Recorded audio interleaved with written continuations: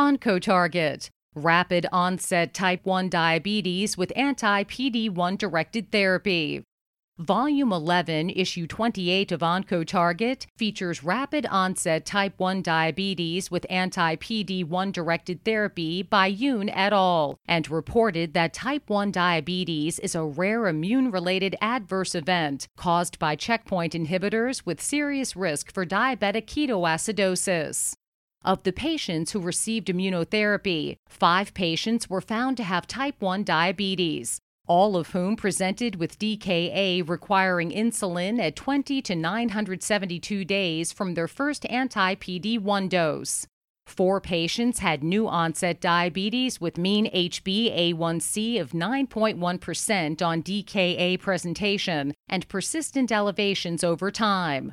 2 patients who tested positive for glutamic acid decarboxylase antibodies presented with DKA at 20 and 106 days from first anti-PD-1 administration, whereas patients who were autoantibody negative had DKA more than a year later. The case series suggests that monitoring glycemia in patients on PD-1 inhibitors is not predictive for diabetes occurrence. Dr. Sandeep Pravin Patel from the Division of Hematology Oncology in the Department of Medicine at the University of California, San Diego said, "Cancer immunotherapy has broadened in clinical use over the last decade, with FDA approval for treatment of various malignancies, including melanoma, non-small cell lung cancer, NSCLC, renal cell carcinoma, urothelial carcinoma, head and neck carcinomas, cutaneous squamous cell cancer, microsatellite unstable tumors, and Hodgkin's lymphoma." Autoimmune type 1 diabetes is generally associated with positive autoantibodies to islet proteins, including glutamic acid decarboxylase, insulin, insulinoma-associated antigen 2, zinc transporter 8, and islet cells. However, only a subset of patients who acquire type 1 diabetes is found to have autoantibodies in specific HLA alleles, making these biomarkers poor predictors of diabetes incidence. Given the rarity of type 1 diabetes as an IRAE, the authors sought to characterize the real-world diagnosis, management, and sequelae of patients who developed this IRAE in the context of their immune checkpoint blockade. This OncoTarget paper highlights the rapid kinetics of type 1 diabetes in patients on checkpoint inhibitors.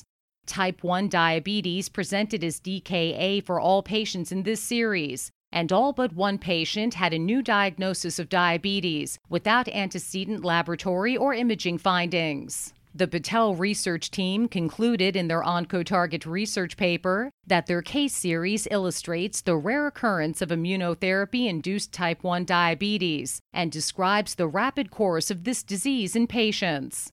Regardless of whether or not patients remain on checkpoint inhibitors, those with immunotherapy-induced diabetes are at risk for hyperglycemia and recurrent DKA. Surveillance of glycemia, or HbA1c, does not predict diabetes, but does have a role after type 1 diabetes arises, as glycemia fluctuates and elevated HbA1c levels persist. Furthermore, GAD antibodies are present in about half of patients who develop type 1 diabetes after immunotherapy, warranting additional investigations into whether this is all association and a marker of immune attack. Given the absence of prescient laboratory or imaging findings in patients who develop type 1 diabetes on anti-PD-1 therapy, patients should be counseled on the symptoms of hyperglycemia, which include polyuria, polydipsia, abdominal pain, nausea, and emesis, and seek medical attention immediately.